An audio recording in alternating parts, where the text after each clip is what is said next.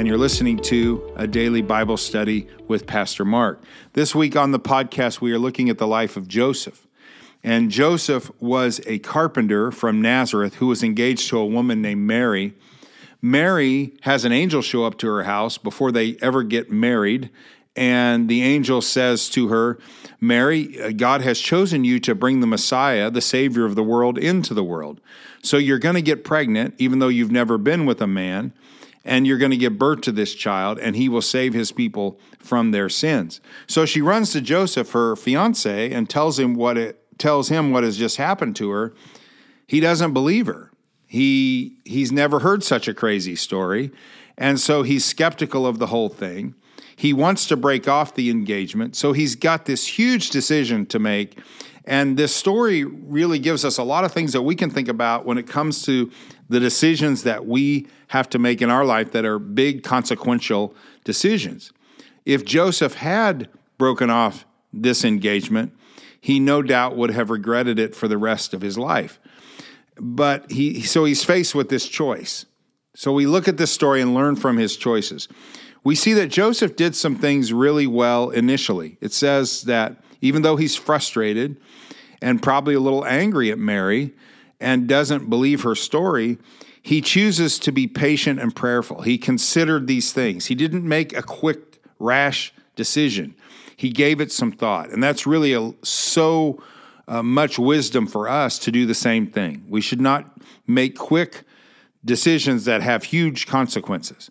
And so he's patient and prayerful. And what God does for him is God reveals his will to him in a powerful way. And that's what we talked about yesterday, which is that if you ask God for direction, he will no doubt answer your prayer. He will show you what he wants you to do. Now, he's going to pretty clearly lay out what he wants you to do in relationship to his word. A lot of times people say, well, I believe God wants me to do this, but it's counter to the word of God. Then God doesn't want you to do that. But God will open doors. He will allow events to happen. He will work in your life so that you can get a clear direction as far as your path is concerned. And that's what he does here. So he doesn't jump to a conclusion.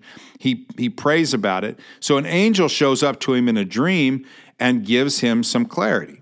And the angel says this to him, Joseph, son of David, do not fear to take Mary as your wife, for that which is conceived in her is from the Holy Spirit.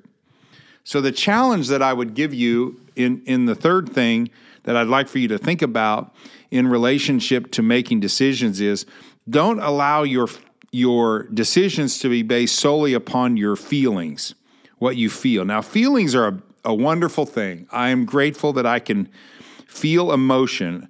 I feel sad. I feel happy. I feel frustrated. I feel angry. These are all God-given emotions. Even anger. God gets angry. It's righteous anger. It's not sinful anger.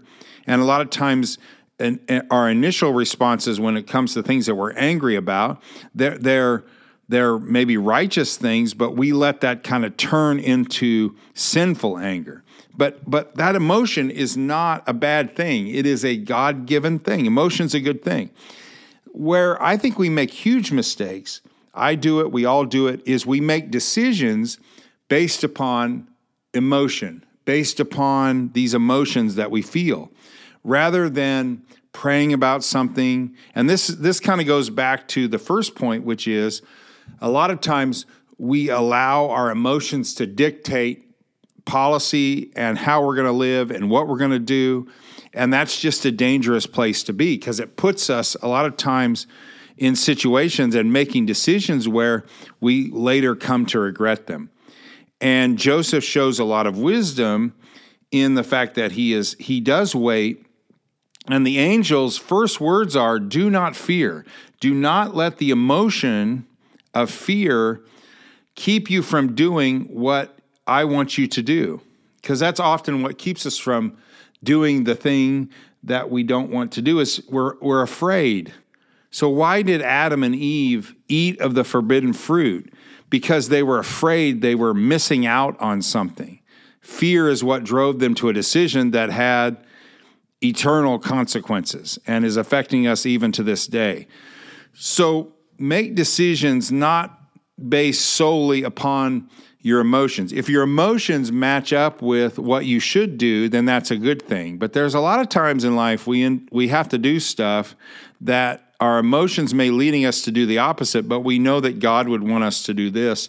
It's more important to do what God wants you to do than to do what your emotions are telling you to do. And that's something that I think is important for us if we want to make decisions that will not lead to regret later is be skeptical of your emotions and instead listen to what God says to do and do that. So Lord, we thank you that you give us truth and you lead us into truth. Help us to not do only what our feelings want to do. If our feelings match up with the truth, that's a beautiful thing, but help us not to be driven by our feelings, but driven by you. We pray this in your name, Jesus. Amen. Have a great Wednesday, everybody. Talk to you tomorrow.